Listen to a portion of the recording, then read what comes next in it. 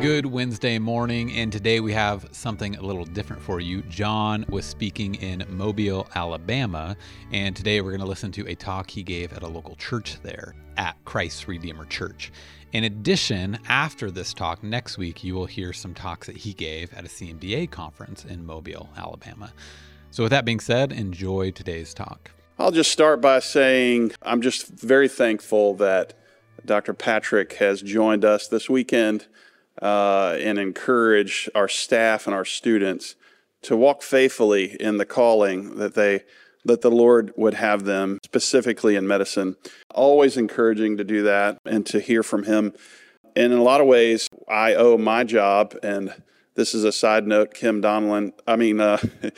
Garrett, you owe your job in some ways to him too. So we'll talk about that later. But he's encouraged doctors from Mobile that actually started Victory Health and the medical ministry through indirect ways. He had no idea he was doing it, but that's the story. He's been an encouragement, been a motivator, been a person of reason, a voice in the wilderness to the medical folks and to folks all around that are not medical, to live out their faith, to listen to God's voice, to challenge their minds as we get bombarded and our minds get challenged all the time for outside reasons that are no good. Dr. Patrick trained as a physician in London.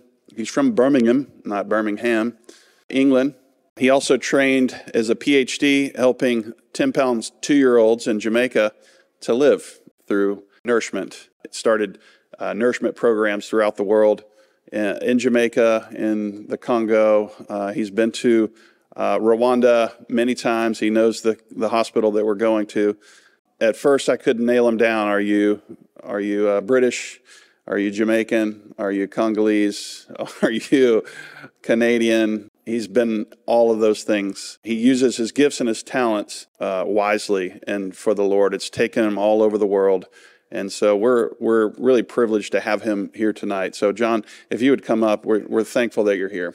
Well, it's astonishing for me to listen to that introduction. I don't recognize the person, and now you get me.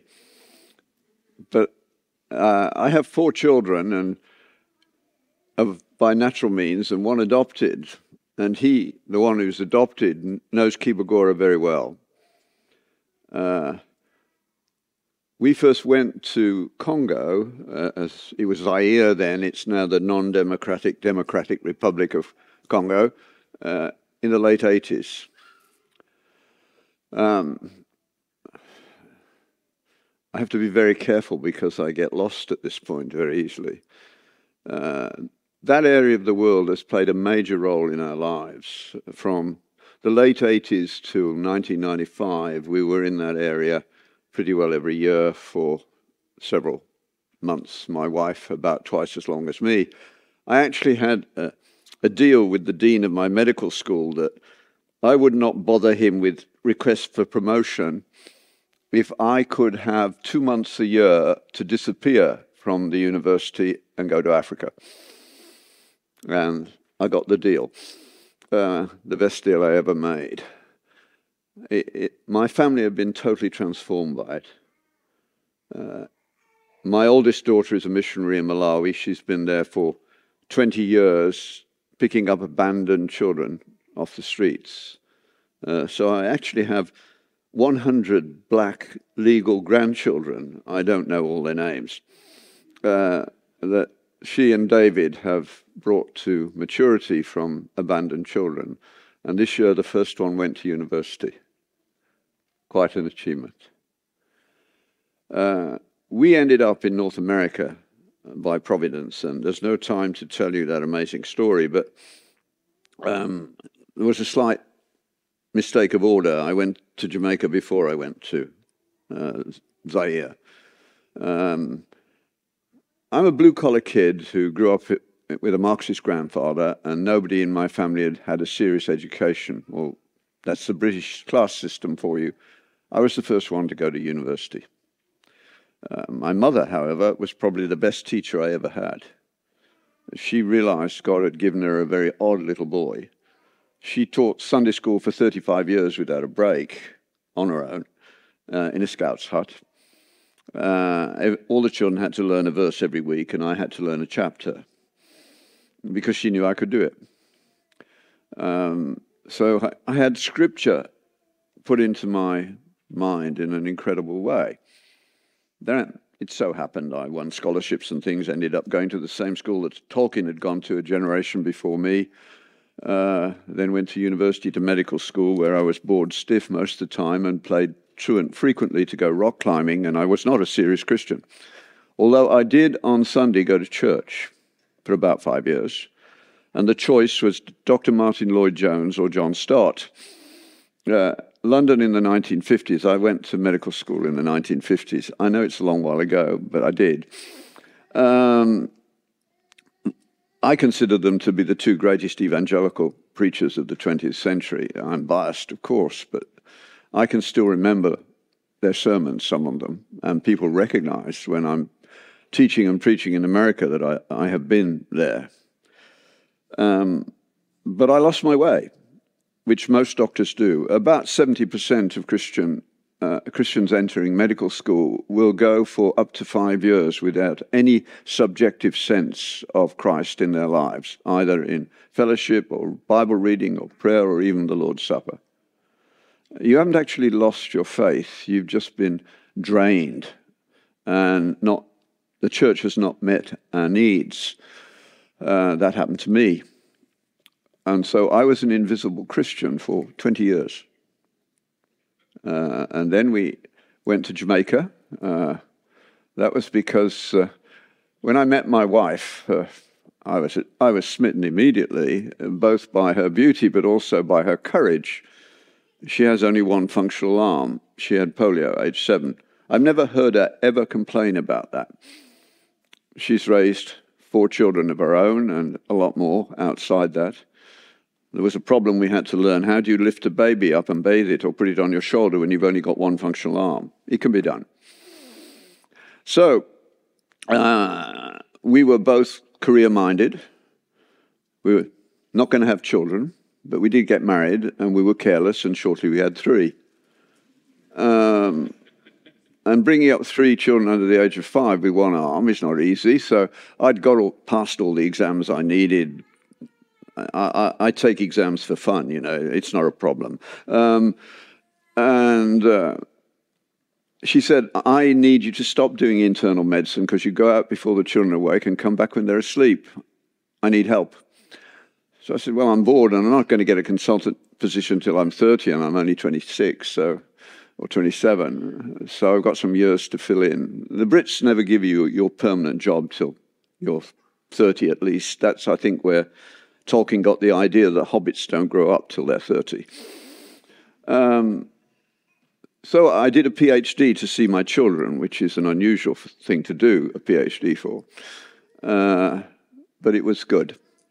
And in the process, the Lord blessed me, and I invented a new technique. And that gives you control over a certain area of literature and all sorts of other opportunities. So when I'd finished the PhD, Sally said, you're not going back to internal medicine, are you? And it wasn't actually a question. You know how women can ask questions that are not questions? Yeah? It's brilliant. I should learn to do it one day. Do something useful, she said.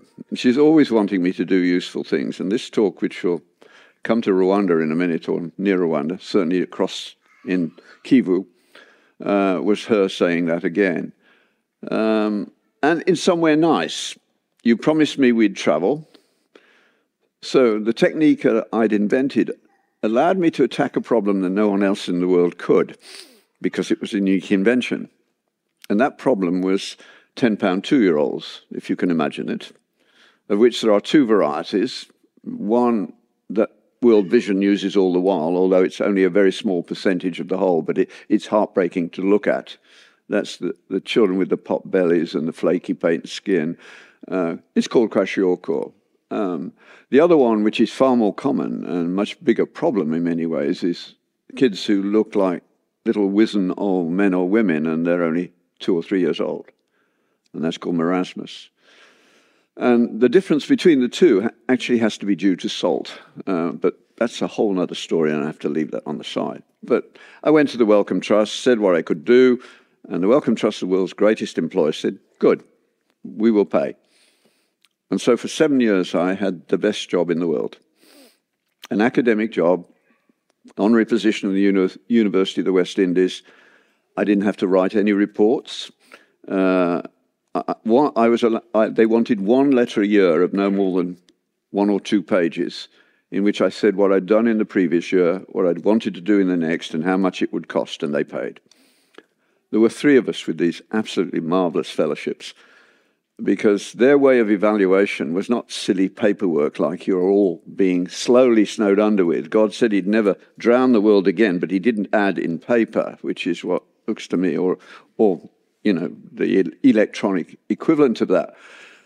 But they sent 3 world-class scientists to Jamaica every January. Any world-class scientist would take a first-class travel to Jamaica in January, and especially if they're from Canada or the North, anywhere, and a nice hotel. But they spent their time in the laboratory that we were working in, which had a little ward attached to it. And having that level of intellectual expertise, watching you doing your work and saying, you might change that. I went in the first instance for 2 years, but those visitors said, if you can keep those 3 guys together, they will finish the job. But it will take at least 5 years. And I was there for 7 in the end. The children that we took into that unit had a 50% mortality rate when the unit started. When I left Jamaica, we went through 100 such babies and didn't lose one. And we were growing children at roughly 25 times the normal rate for age. One of the most beautiful experiences doing that work. The children were self-referrals from the ghettos of Kingston in Jamaica. One woman, poor, would say to another, look at my baby, what can I do? And they'd say, the TMRU is the only place that can save that baby. And they would use some of their little money to come up to the university hospital and then find the TMRU, and we talk to them and say, look, we have a good chance of saving your baby, but we would then get them to give permission to do it in a research context. It was a research unit, and they would go away, leaving their baby with us. Now they were poor. They often didn't come back for 3 or 4 weeks. And during that time, we had totally changed that baby. And the unit had a fairly imposing entrance, so they always went round the back and came into the ward from the garden. And typically, they would start crying because they couldn't see their baby. And you'd have the great pleasure of saying, stop, your baby's here. And we would take the baby to them, and the baby would recognize them before they recognized the baby, because it had doubled its weight in 40 days, less than that. It's just one of the most beautiful things you could ever get to do. All good things come to an end, and I ended up in North America because Mrs. Thatcher cancelled the program I was supposed to join. I'd been promised. So I'm actually a refugee from Mrs. Thatcher. I approve of many things she did, but you can't close down scientific programs 1 year and think you can refund them the next, because they take 10 years to build. So we settled in Ottawa. There's a lot more story to this than I can tell you, and it's all miracle.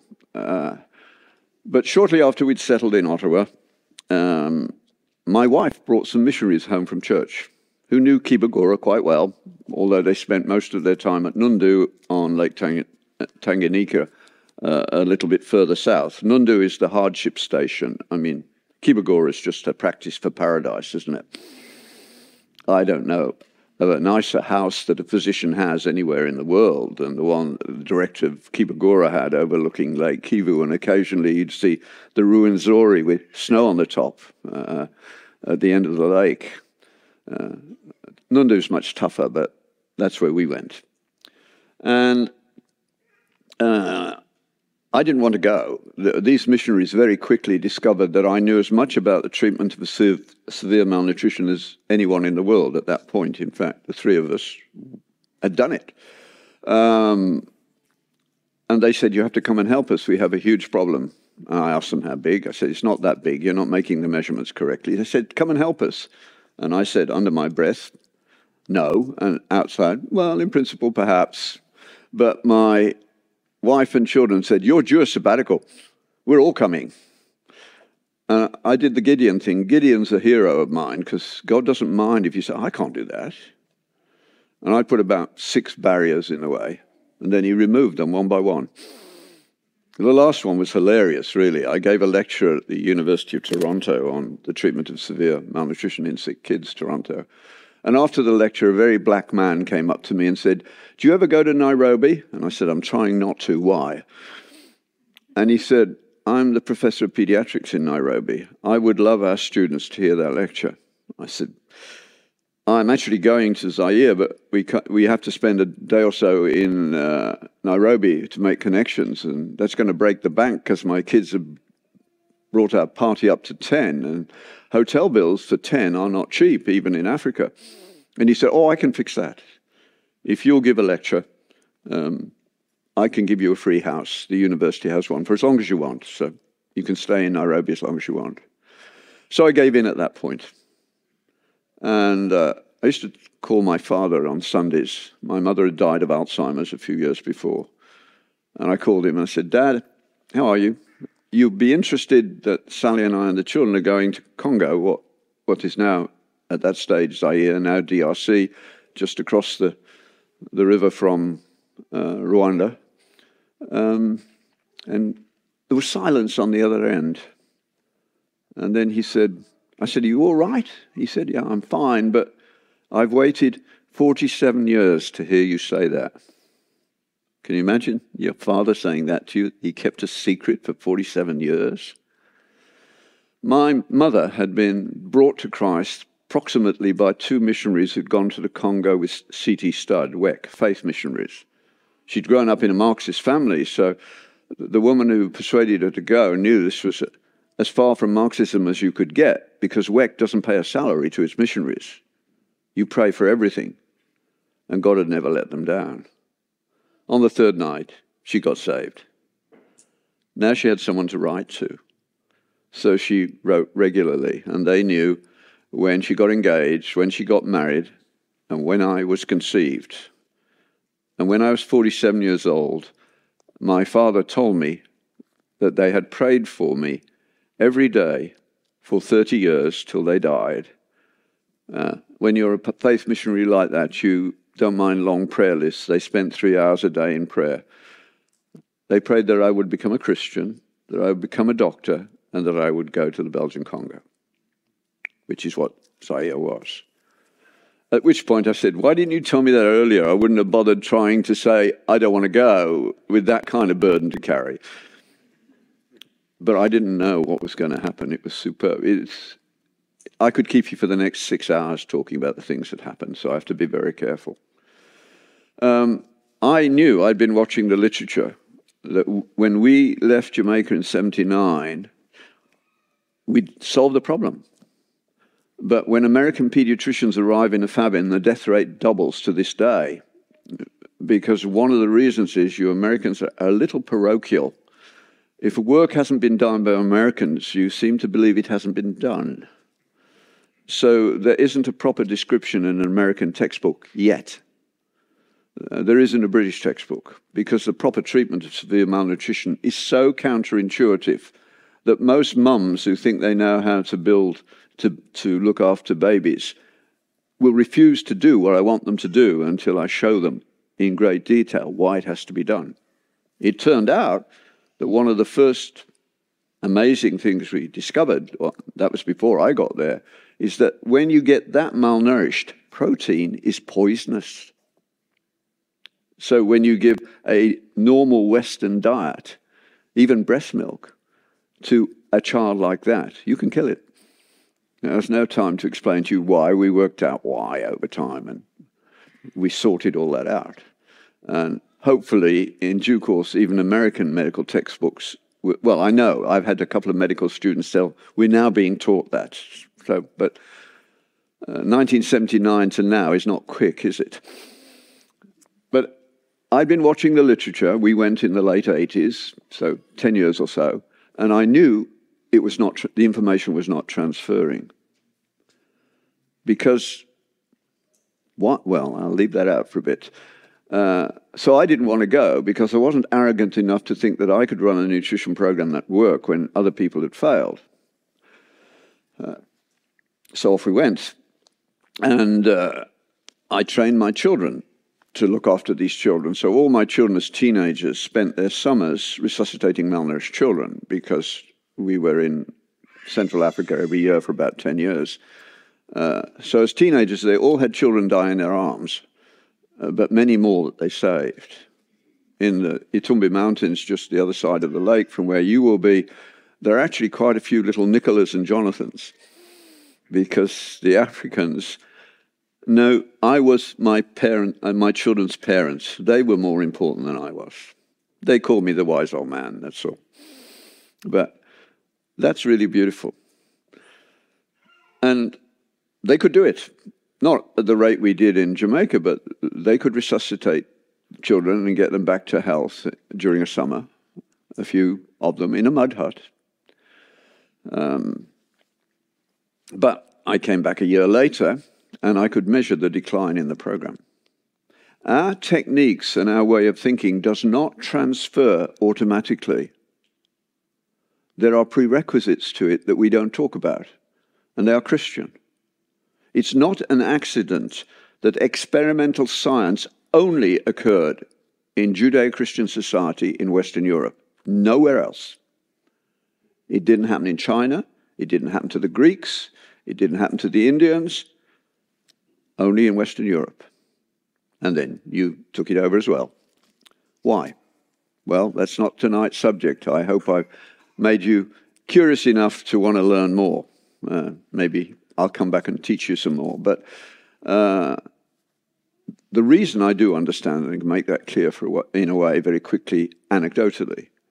So when I got back after the first year, one of the nurses that I had trained to resuscitate malnourished children had had his own child die of malnutrition. That was an insult. And I said to him, what happened? And he told me that he was going to lie by looking at the ground and not me. And so he gave me the answer he knew I wanted, that he hadn't fed him properly. But I knew that wasn't what he really believed. So I went and found my supervisor, who was an African who'd got a degree in nutrition, but still was not yet a Western scientist at all. But he was better. I said, I want to know what that guy really believes. He was back in about 2 or 3 minutes. He said, he believes that an evil spirit took his child's appetite away. And so he had spent his money rationally on the witch doctor. And the child had died. Don't laugh at animistic paganism. As an immediate explanation of life in Central Africa, it's better than Christianity. If half your children don't make it to maturity,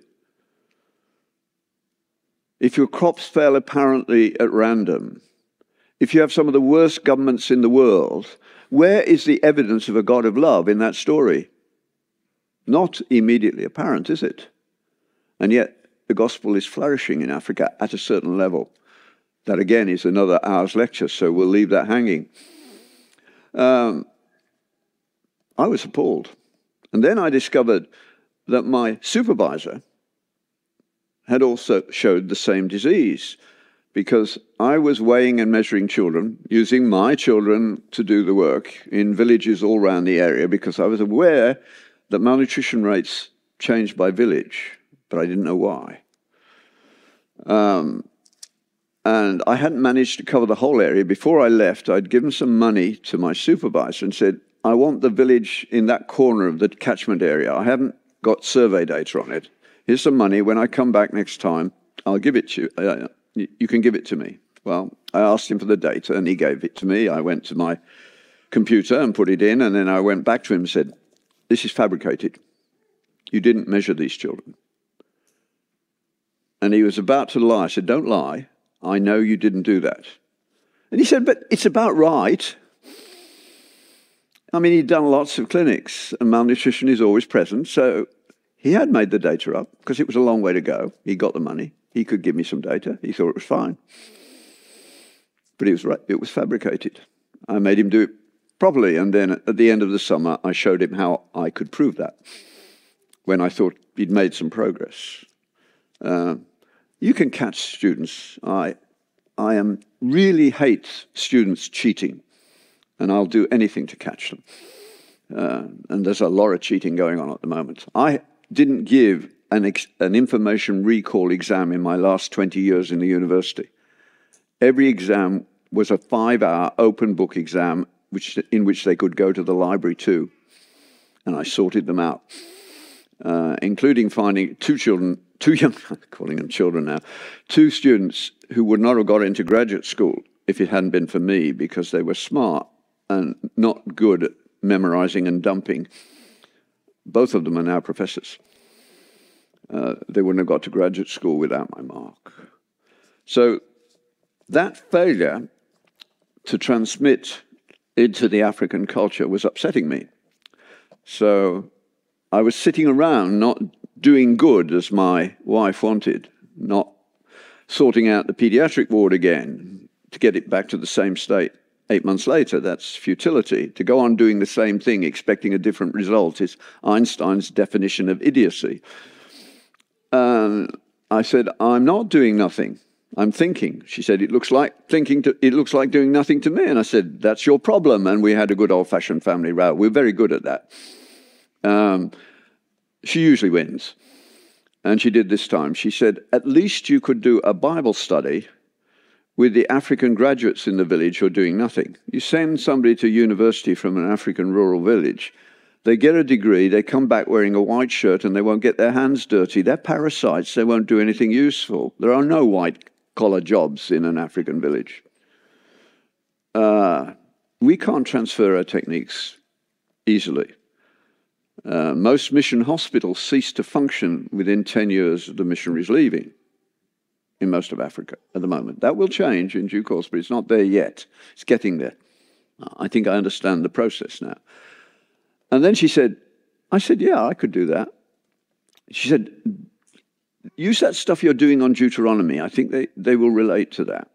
I said, okay.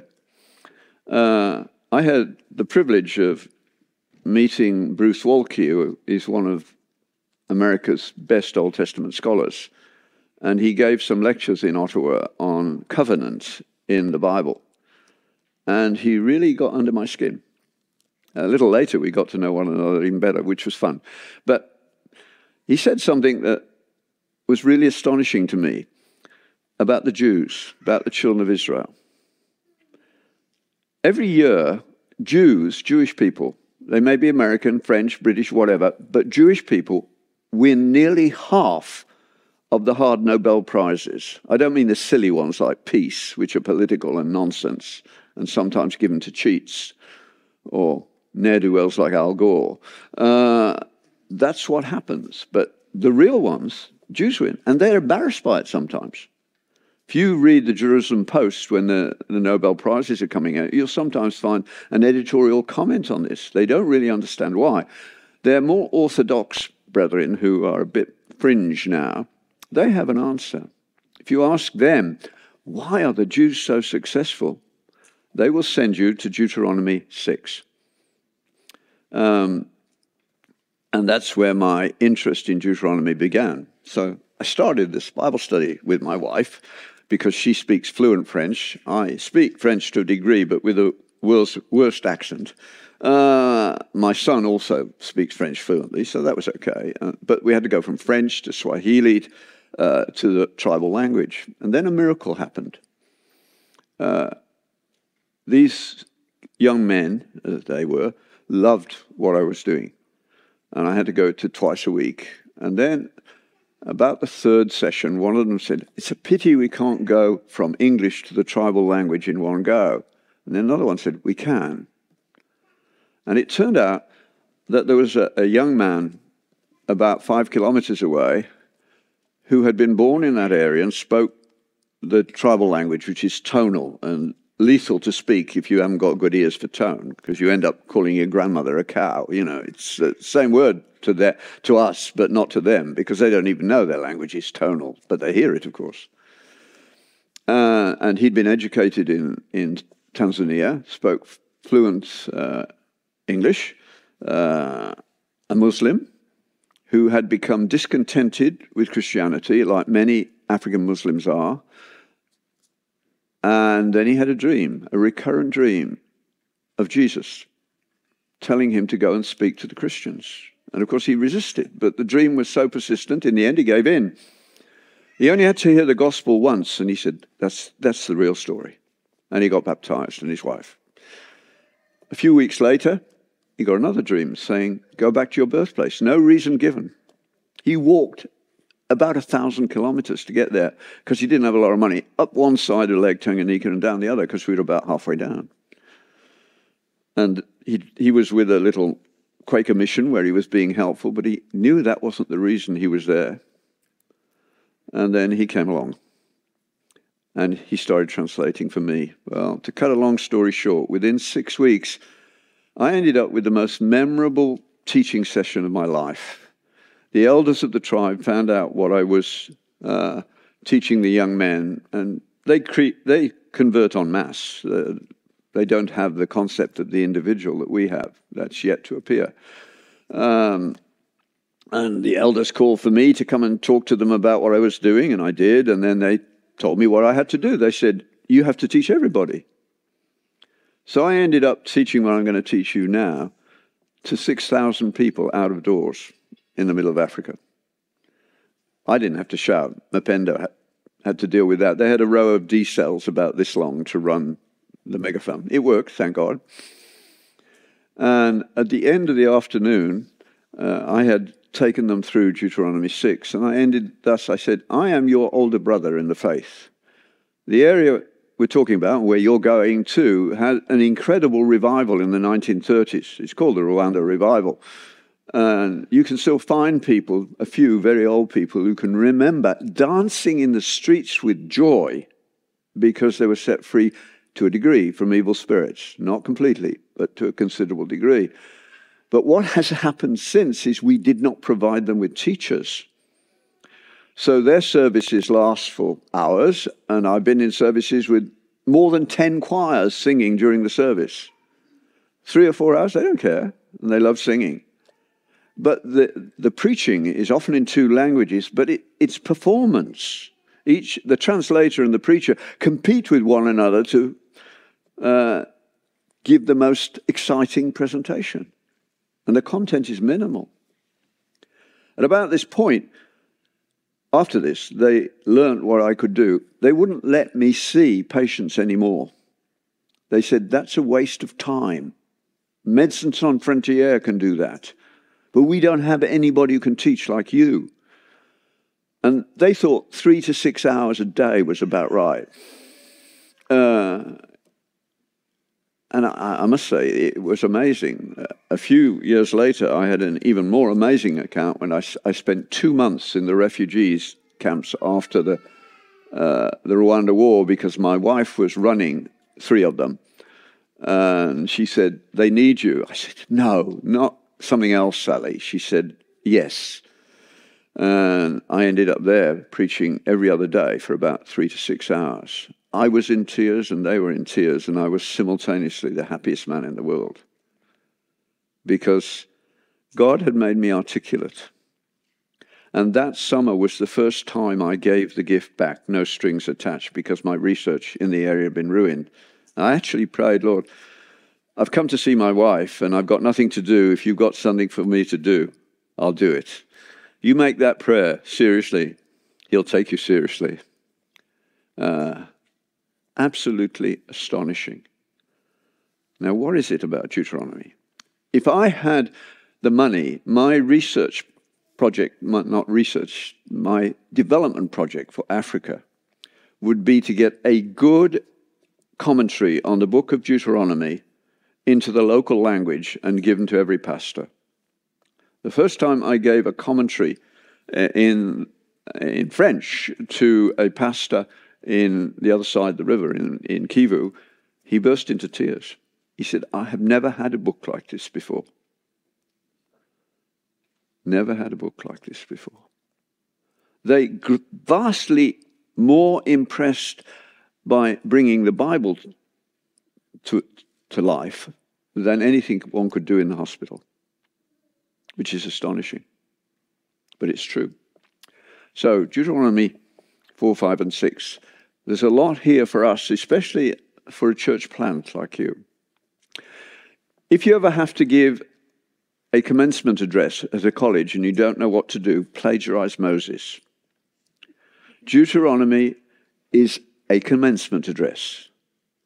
It is the instruction to the children of Israel about how they must live if they are to flourish. And we all want to flourish, and we're not flourishing in North America now, are we? Your divorce rates are higher than Massachusetts, although you claim to be born again and Massachusetts doesn't. Your sexually transmitted disease rates are higher than Massachusetts. The effect of the Puritans is more important for culture than recent evangelical conversion, because so often it's somewhat mechanical. We've got to fix that in due course. But I'm very, very concerned about culture. You're talking about race all the while. It's not race, it's not prejudice, it's culture. Culture gets in the way if it's bad, and it can make things in the worst of places if it's good. So, what's it all about? Moses begins by reminding them of their history a little bit in the first chapters, and then he says this: you have a gift from God, which you are not valuing sufficiently, but all the tribes around you, you'll find this in Deuteronomy 4 if you've got a Bible open, will recognize and acknowledge that our God is nearer to us than their gods. It's so overwhelmingly obvious, they won't even deny it. He then goes on to talk about what they have done. He said, you were at Sinai. God spoke to you in a language you could understand, accompanied by a small volcano and thunder and lightning. Now, some of you here may have had a pretty amazing conversion, but none of you had one like that, have you? Jews, scholarly Jews, say, we lost our free will for your benefit at Sinai. Because anybody who had that experience could not possibly ever again deny the real existence of God, could they? If you were there. You had no free will at that. God took away your free will, the Jewish free will. He doesn't do that to us. Have you thought why? Many of you pray for children and relatives who've gone astray, right? And you want God to show up, right? Why doesn't he? Because it's a love story. Our faith is a love story. And if you love someone, you cannot use force to make them love you, can you? You cannot overpower them. You've got to win them. You've got to leave the flowers on the doorstep, so to speak. And God does that. If you'll stop and think, you can say to almost anyone, is there nothing in your life that looked like gratuitous goodness just appearing out of nowhere? And almost everyone can think of such an example. And I say, you can have much more of that, you know. And my life is full of it at this stage. And all I want to make sure is people don't wait till they're in their 40s, as I did, to come alive to what the faith is actually like. The Spanish have a proverb that Americans should think long and hard about. They say that God says to everyone, take what you want and pay the attached price. And many evangelical Christians are actually more materialist than Christian. And God says, all right, you can do that. You're missing out. And there is a judgment coming for us too. That's frightening, but it's there. Read 1 Corinthians 3 if you don't believe me. So, Moses reminds them, and you remember what happened. When they heard that voice, they all said, we will obey. And Moses went up the mountain and they proceeded to break the first 3 commandments in order. I mean, if an experience like Mount Sinai won't make you good, then a sort of mediocre American conversion won't, will it? What will? God says, oh, over this people. Oh, he says, Moses says, he heard what you said and said, oh, that they would have such a heart and mind as this to keep my law, that it might go well with them and their children forever. But they won't. He knew that. So if an experience of God like Mount Sinai won't make you good, what on earth will? Is there any point? We might as well eat, drink, and be merry. Moses says no. He gives them he reminds them of the Ten Commandments, which I prefer to call the 10 divine intolerances, because that gets up the nose of liberals. But you can rewrite them that way. I, the Lord your God, will not tolerate these 10 behaviors. You can write it that way, and it's a good way to do it. Because it is legitimate intolerance that makes a stable society. I grew up in many ways post-Christian, but the Bible was still read in school when I was growing up in blue-collar Birmingham. And the street where I lived, of some 400 houses, people did not lock their doors. We did not steal from one another. My mother, who had the same gift that I've got, the same duties of teaching, and was loved across the city of Birmingham by women's groups. We never had a car. We didn't have a telephone. She would come back sometimes well after dark and have to walk for 10 minutes from the last bus stop through the still semi-darkened streets after the Second World War. And my father never bothered, because there were no attacks on women. There was no divorce. The police rarely visited.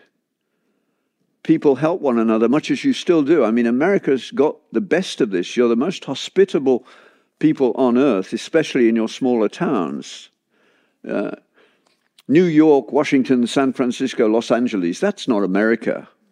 And you allow people from those places to present America to the world. I'd do a much better job for you. Whenever I come to America, I'm overwhelmed. Almost invariably, first of all, I don't like hotels, so they arrange to take me into their homes. I go to the airport and somebody meets me. You can always recognize Christians looking for another Christian. I never had any trouble finding them. They don't need to carry bits of paper with my name on or anything like that. I usually don't manage even to buy them a cup of coffee. They won't let me.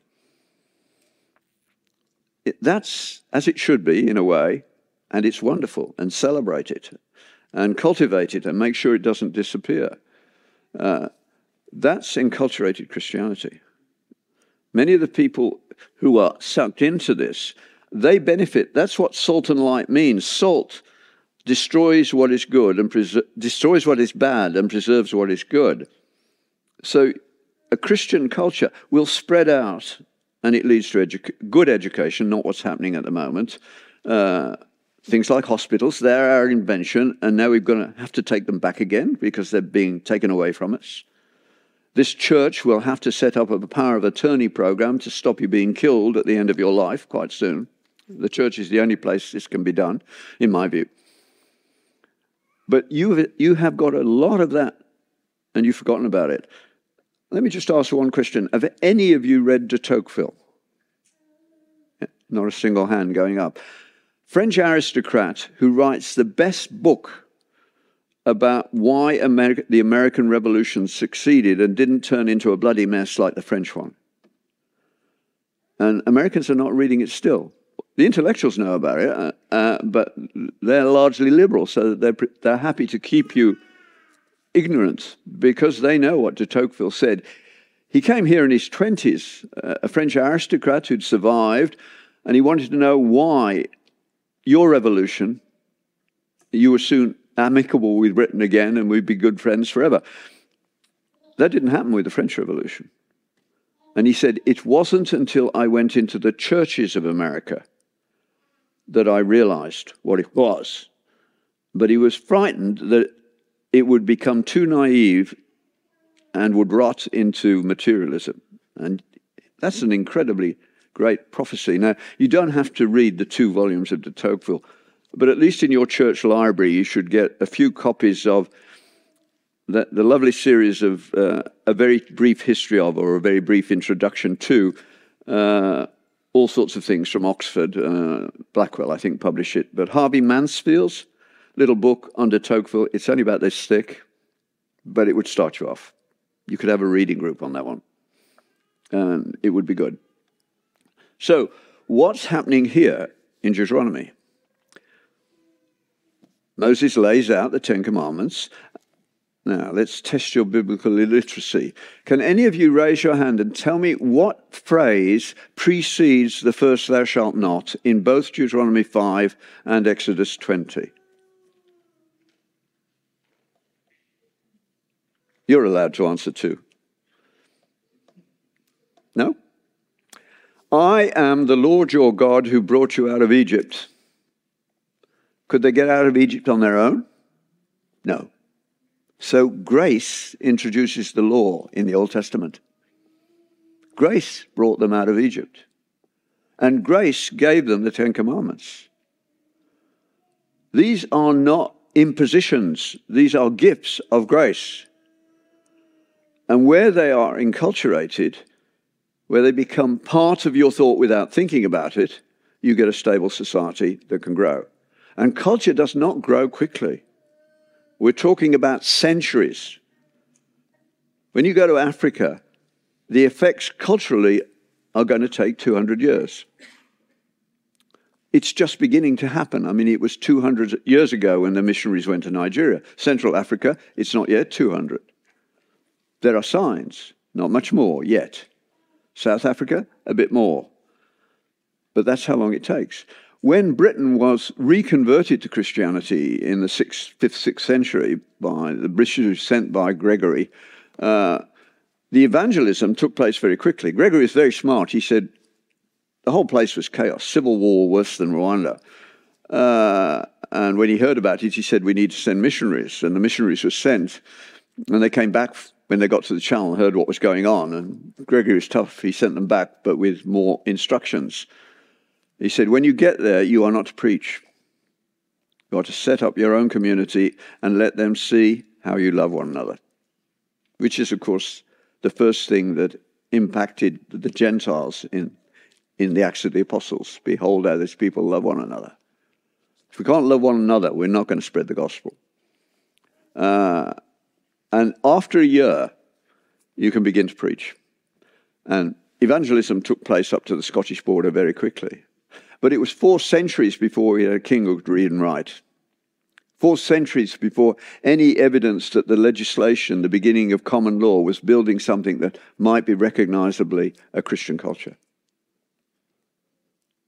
It can grow. That's how slowly it grows. God is never in a hurry. I don't know why. So what happens here? I mean, you remember Abraham? I love his... what's the word I want? He's narcissistic to a degree. You remember at the end where God says to Abraham, look, that's all yours. And by the way, your offspring will be slaves in Egypt for 4 centuries. And Abraham says, thank you, Lord. He doesn't care about the kids. You'll die a ripe old age. But that's how long it takes. These processes are not quick. Genesis, language, Adam, initially, it appears, he doesn't say anything in the first story. He probably doesn't know he can talk properly without God around. And then God brings the animals to him and teaches him, you have classification skills. When he first sees Eve, is the first time we really get a human response, when basically he says, wow. It's a slow process. The patriarchs didn't get to taking God seriously till quite well on in their lives. And you don't, for instance, hear of anything from Isaac that involves God very directly, except that he's learned he's a patriarch and he's got to pass on his genes, although he doesn't call them genes, to the next generation. But is that surprising? I mean, if your dad had laid you out on an altar with a knife over you, do you think you'd recover from that experience easily?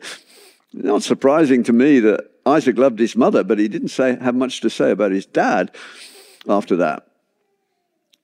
But things are being learnt in the process. There's a lovely series of talks given by Leon Kass, and Leon Kass's book on Genesis is superb, about Abraham learning to be a father, a husband, a patriarch. Not quick.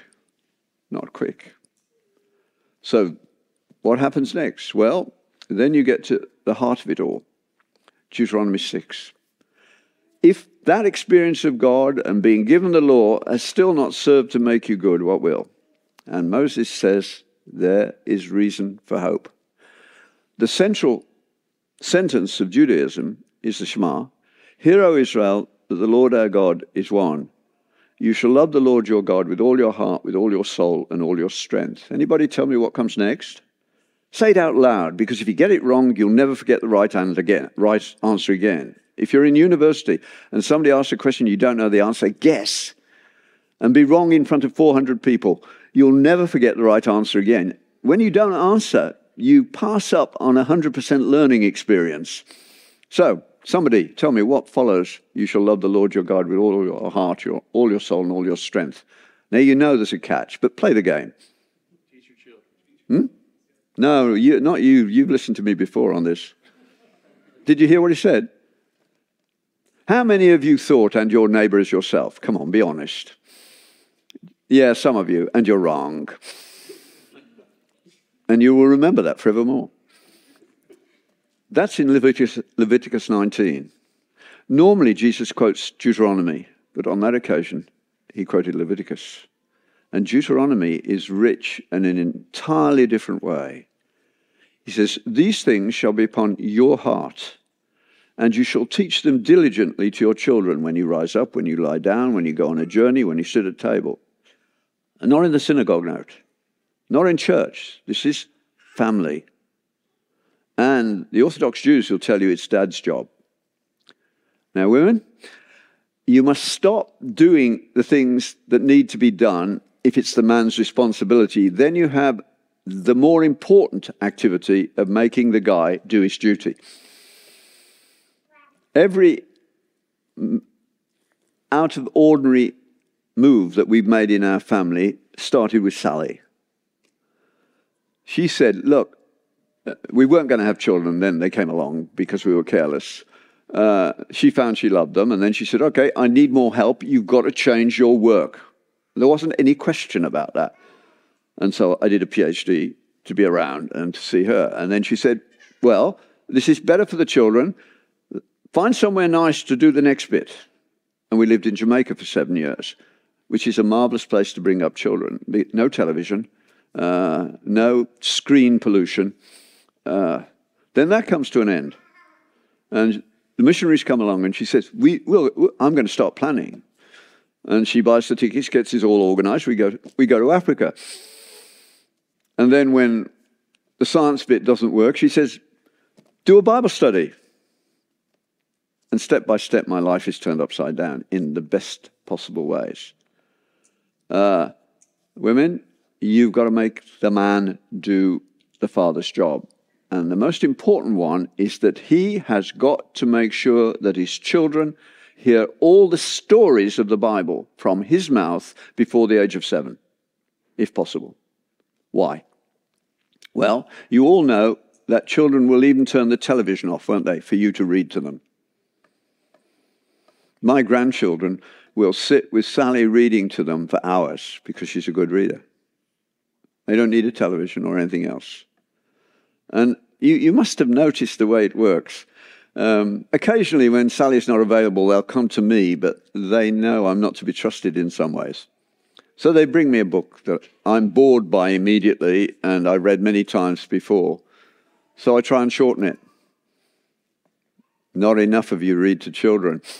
Grandad, have you forgotten how to read? They brought me a book, they know every blessed word in it. And I'd better read it right. Up until about the age of 7, they have this need for word-perfect stories. God made them that way. And they have a memory like you never have again. If you want to give your children some self-image massaging, which is perfectly genuine, when they're 5 and above, Challenge them to learn a psalm by heart. They will beat you every time. They remember everything you say, I think, in the first 5 years, without any effort at all. They learn a language, after all, without any formal training. And if you bring them up in an area where 3 languages are being spoken, they'll speak 3 languages without any effort, also, in those first 5 years, 7 years. God made us that way. That's the basis of classical education: grammar, logic, rhetoric. And that, of course, came from Christians, but it came before from the Jews. But for Christians, the medievals got it right. Our school system is a mess. If I had my way, I'd blow up the Faculty of Education. I hold it responsible for all the damage that has been done to education in the last little while. I have never met a single teacher who can say to me, what I learnt in the Faculty of Education is essential to my job as a teacher. It's not. The best description of a teacher I know is in Wendell Berry's lovely novel, Watch With Me. If you want a lovely love story with a really deep underpicture, it's got depth to it, it's the book to get, Watch With Me. Wendell Berry, an American writer. Amazingly, 3 of my favorite authors at the moment are all American. But in that book, which is a love story between a gawky great farmer and a petite little schoolmistress at the beginning of the 20th century, when they were still horse and buggy times. So they both look at one another and say, make a very good spouse for someone, not realizing they're made for each other. And the story is about how they learn the truth.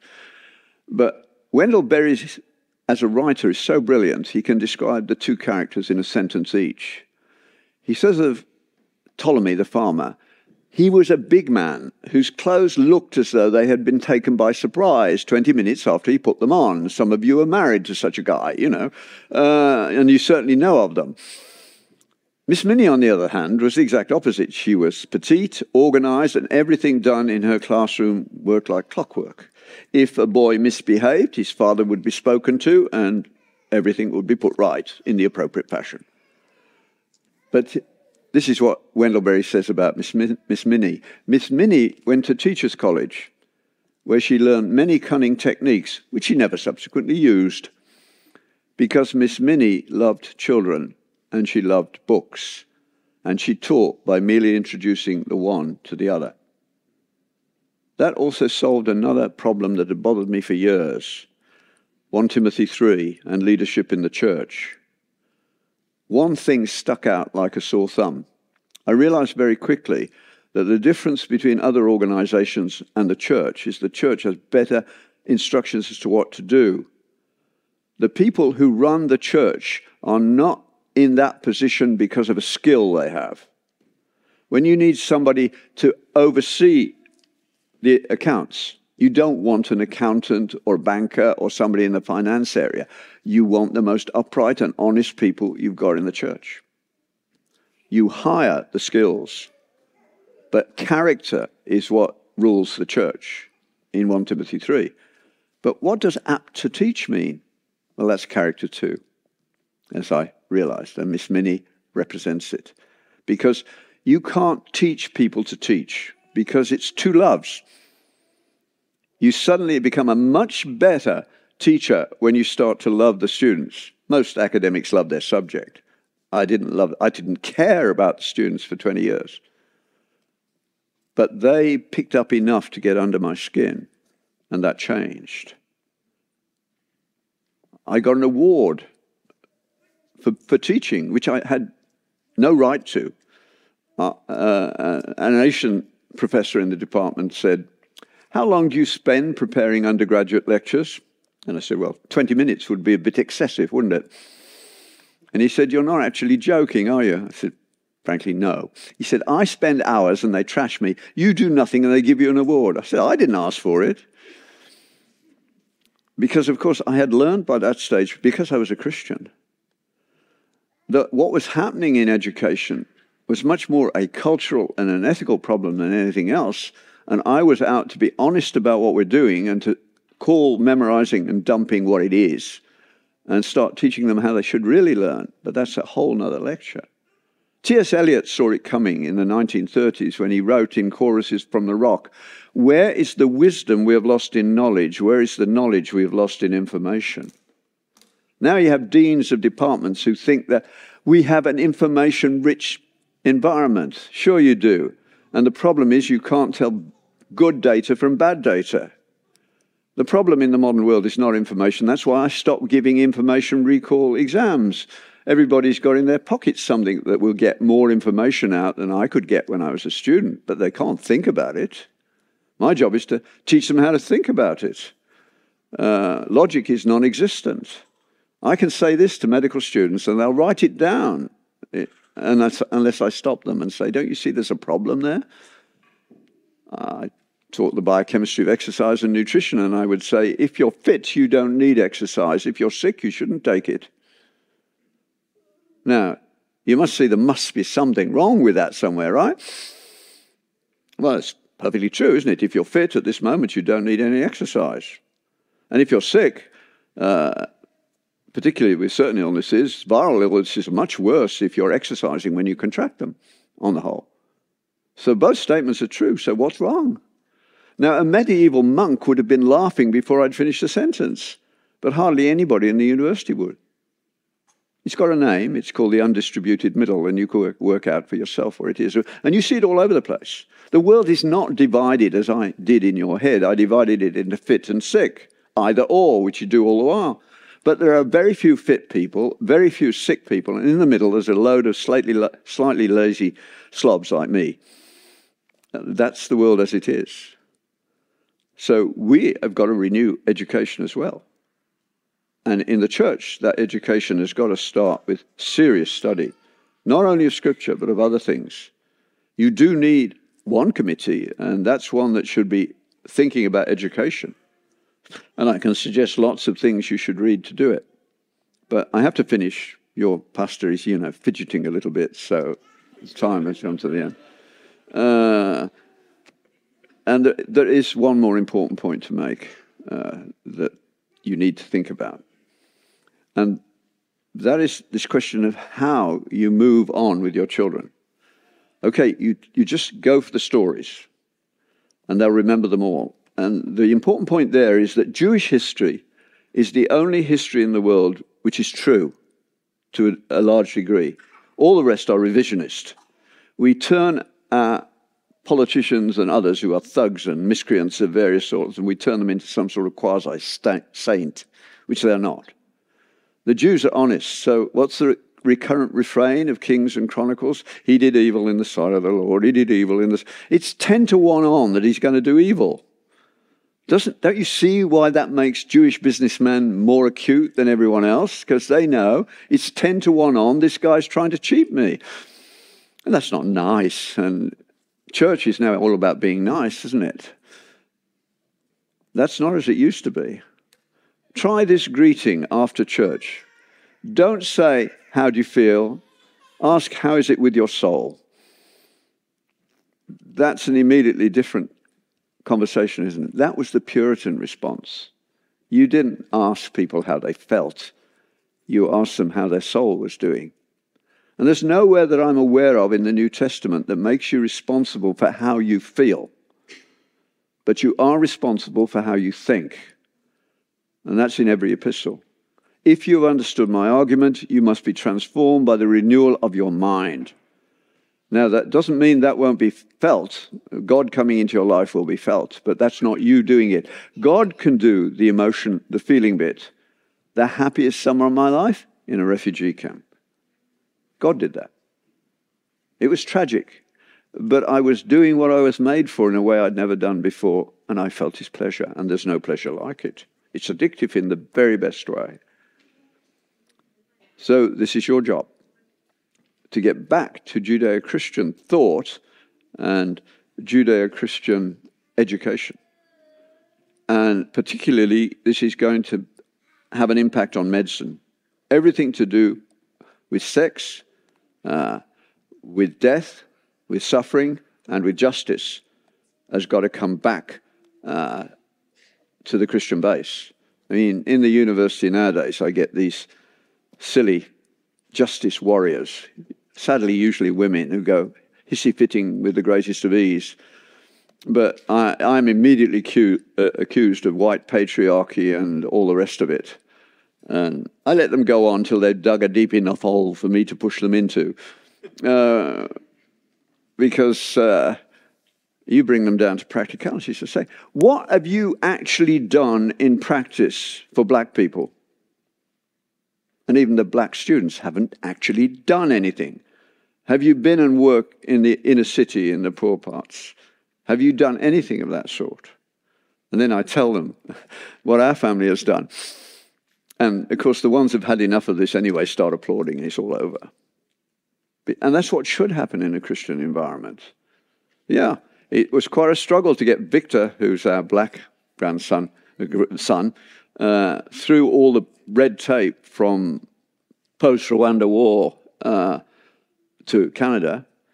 And he's now a lawyer with the federal government. What could be more satisfying? If he went to Rwanda, they'd probably kill him.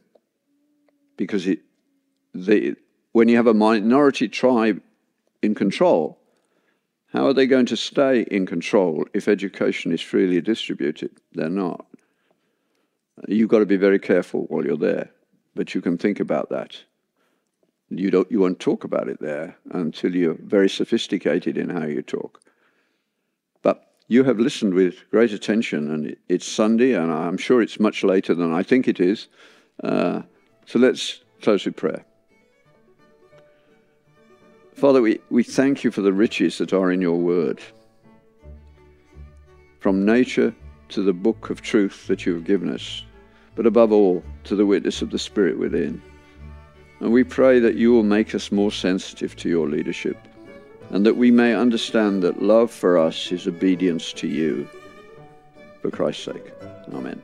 Thank you guys all for listening today. I hope you really enjoyed it. If you have enjoyed it, feel free to leave a comment, leave a review, or share it with a friend. And if you have a question for Dr. John, you can ask that at www.johnpatrick.ca/ask, or you can check the links in the description below. Thank you guys all so much, and we will see you all next week.